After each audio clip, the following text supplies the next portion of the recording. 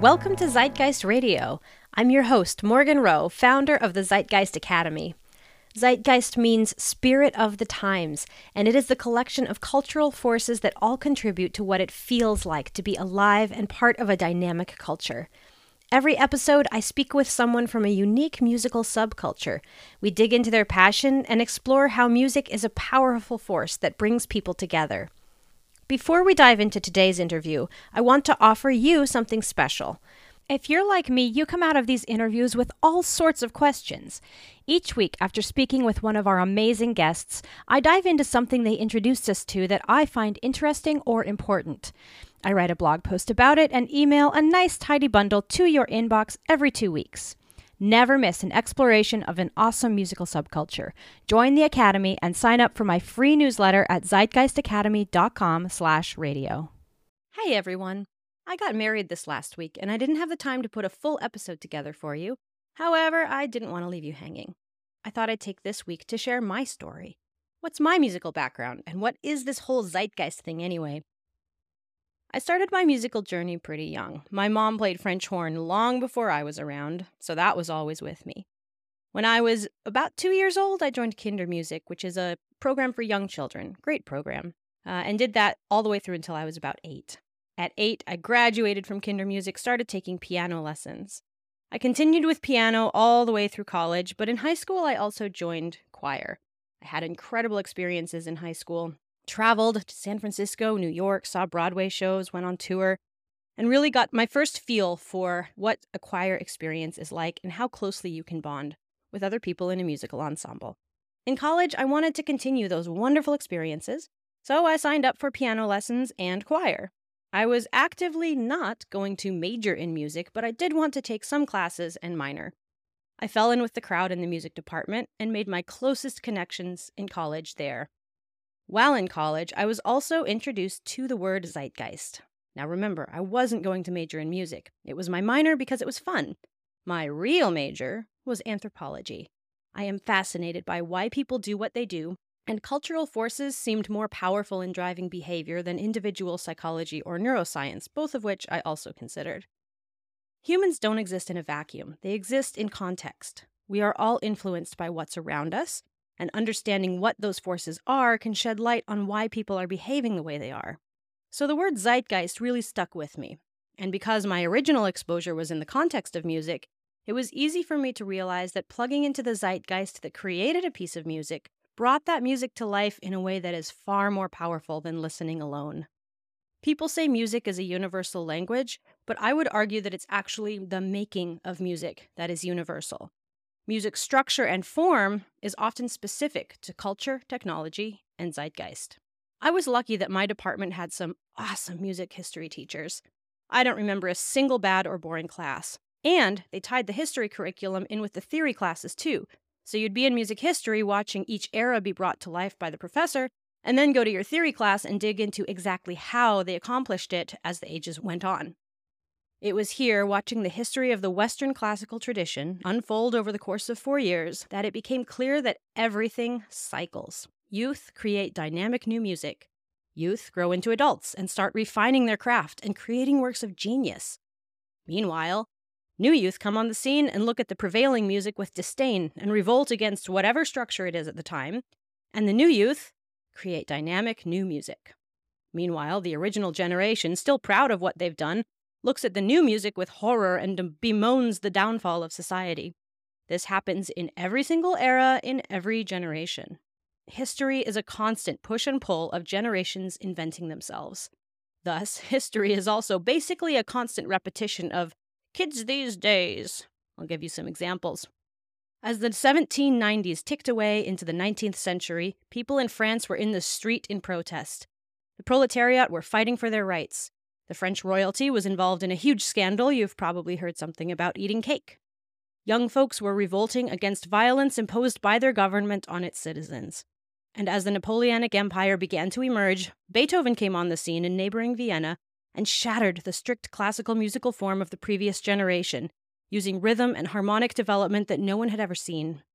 The older generation was horrified and called him vulgar and his music intolerable. But he kept writing, got old, and Napoleon's empire eventually collapsed. The monarchies of Europe returned, along with new composers who called Beethoven the Old Deaf One and said that his musical form had become obsolete. For his part, Beethoven and others of his generation dutifully played the part of the crotchety old man and called the new music frivolous. In the US in the 1860s, civil war was raging as folks were revolting against violence imposed by their government on its citizens. Women and minorities were fighting for their rights. The US president was involved in a huge election scandal, and music was not only a political tool, but literally led Black people out of the human trafficking and slavery of the South. Those historic spirituals you think are nice, half of them are maps and timetables created by the Underground Railroad. In Europe, Gustav Mahler and his epic symphonies reigned supreme, and Franz Liszt became the world's first superstar, with women literally having orgasms and fainting in the audience. But eventually the war in the States ended. Arnold Schoenberg rejected the very nature of tonality, despising the formal structure and complexity of rules of Mahler's tradition. And for their part, the older generation looked at his music as confusing, vulgar, and intolerable. In the US in the 1970s, boomers were at the height of their cultural influence. Rock music rebelled against the homogenous sound of the 50s and 60s and took a more active role in shaping culture. People were flooding the streets in protest, using music as a political tool. Women and minorities were fighting for their rights. The US president was involved in a huge scandal at Watergate, and young folks were revolting against violence imposed by their government on its citizens in the Vietnam War. And as for that generation becoming crotchety and bemoaning kids these days, we're seeing how that story is playing out. I've definitely heard the words vulgar and intolerable used, especially when it comes to hip-hop and rap, the music of today. This pattern is in every country, in every era. And when you plug into those broader elements, who was in power? What were the struggles? Who was involved in a scandal? It's always someone. What were the fashions of the day? Because they informed what got put into dance music. Much as I'd like to see someone in a hoop skirt twerking, the music just wasn't meant for that, so it wasn't written that way.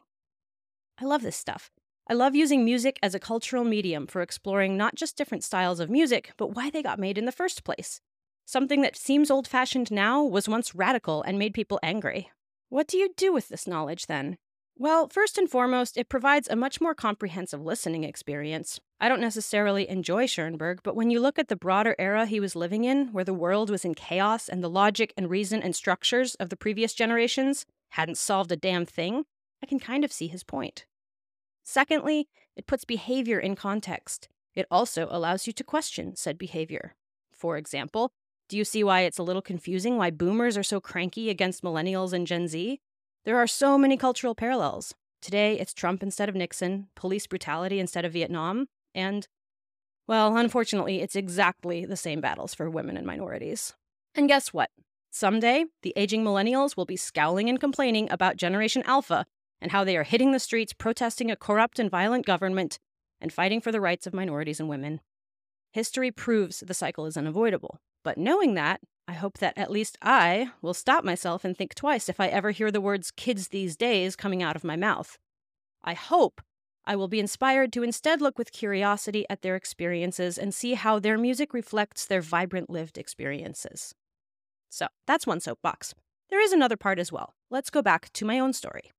Spring semester senior year, as I was finally choosing my final classes in college, my piano teacher and mentor looked at me and said, "Morgan, you have a lot of credits." I had taken all the required classes for a minor, but since my friends continued on with the advanced history and theory classes, and I liked learning this stuff and hanging out with my friends, I had also taken all the required classes for a major.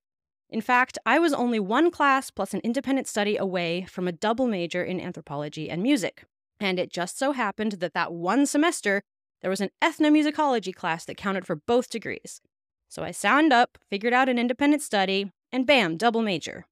When I say this, I really don't mean to dismiss the work any of my colleagues did to get their music degrees. It really is a lot of work to major in music. The thing is that to me, music didn't feel like work. Practicing and doing the listening and the analysis homework were ways for me to unwind from the stress of my other classes. The music department is where I went to chill out, to ground myself, and to find my creative expression that made me a better student elsewhere. So yes, I put a lot of work in too. It just didn't feel like the same kind of work as in my anthropology classes. But here's the thing. I graduated with this degree in music with a focus on classical piano performance. I could make Debussy melt. Beethoven exploded from my fingers and came to life. I painted vivid pictures of the Spanish coast when I played Albanese, and my trills in Grieg brought images of birdsong. But then I graduated. I felt like I got thrown immediately from competency into failure. See, most people don't play classical music. Most people play pop, rock, jazz, or blues. My lovely piano technique meant nothing when I didn't know how to join an open jam, or play a blues progression, or turn the same 4 chords into country style versus rock. If music truly is a connecting force, I was only able to connect via piano with a very tiny subset of the population.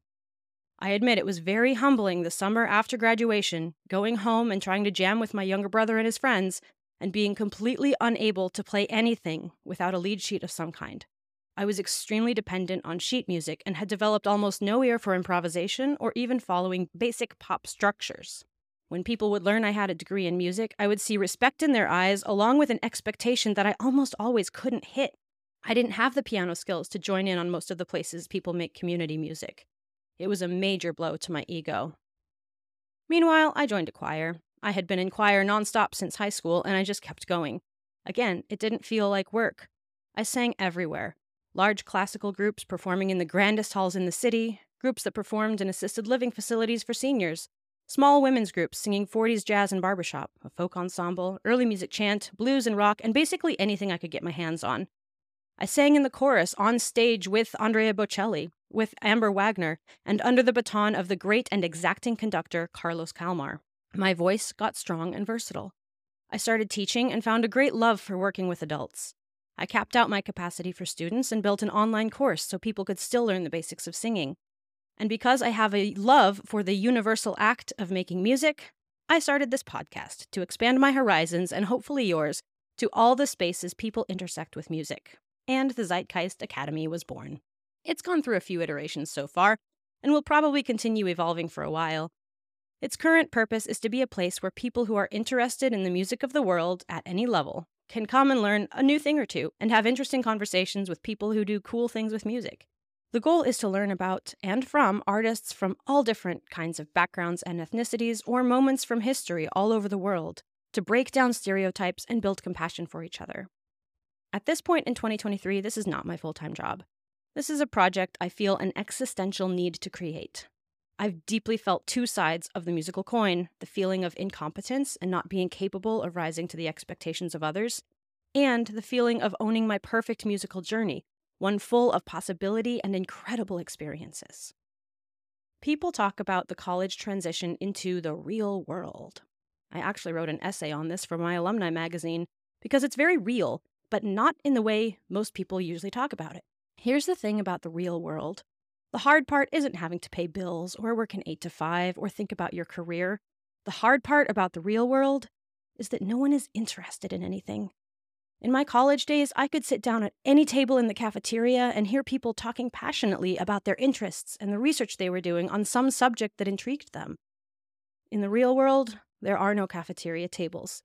It's up to you to find people you like, and having interests is either a cute hobby or you're obsessed and intense, neither in a good way. There is no space in the real world to discuss, for example, the impact of music on the creation of American labor unions, or the awesome and complex tonality of Arabic music theory compared to the Western tonal scale. People back away, afraid of complex thinking. Or maybe they'll let you talk for a bit and then laugh it off and say, "Wow, you're really into this," which is usually your cue to stop talking. I did eventually find some friends who like to engage in this way, and they are my lifeline. Many of them you've heard here on this podcast, so I know we're out there, people who love to think about the world and what makes people do what they do, who are open-minded and celebrate the human capacity for creativity. If this sounds like you, I would love to hear from you. I want to know your story, your relationship with music, and what music speaks to you. I'd also love to know what type of content you enjoy. Because I have limited time to spend on this project, I want to spend it on the things that are most valuable to you. Because like I said earlier, people don't exist in a vacuum. I don't exist in a vacuum. Zeitgeist Radio and the Zeitgeist Academy don't either. They only exist if people are on board with the mission and care about the content. I love hearing from you. It absolutely makes my day when someone reaches out because they were listening to the podcast and thought of something they wanted to tell me. I carry that joy with me literally all day. So, Thanks for hanging out with me on this shorter episode. I know it was a different format, and we'll be back with another awesome interview in 2 weeks. Take this time to catch up on any episodes you might have missed and let me know which ones you liked and why. And my Zeitgeist moment for this week? Dancing with my wonderful new husband at my wedding. We chose a gorgeous fiddle waltz called Twin Rivers by Larry Unger and Ginny Snow. As we spun and twirled together, I felt like we were flying. It was wonderful.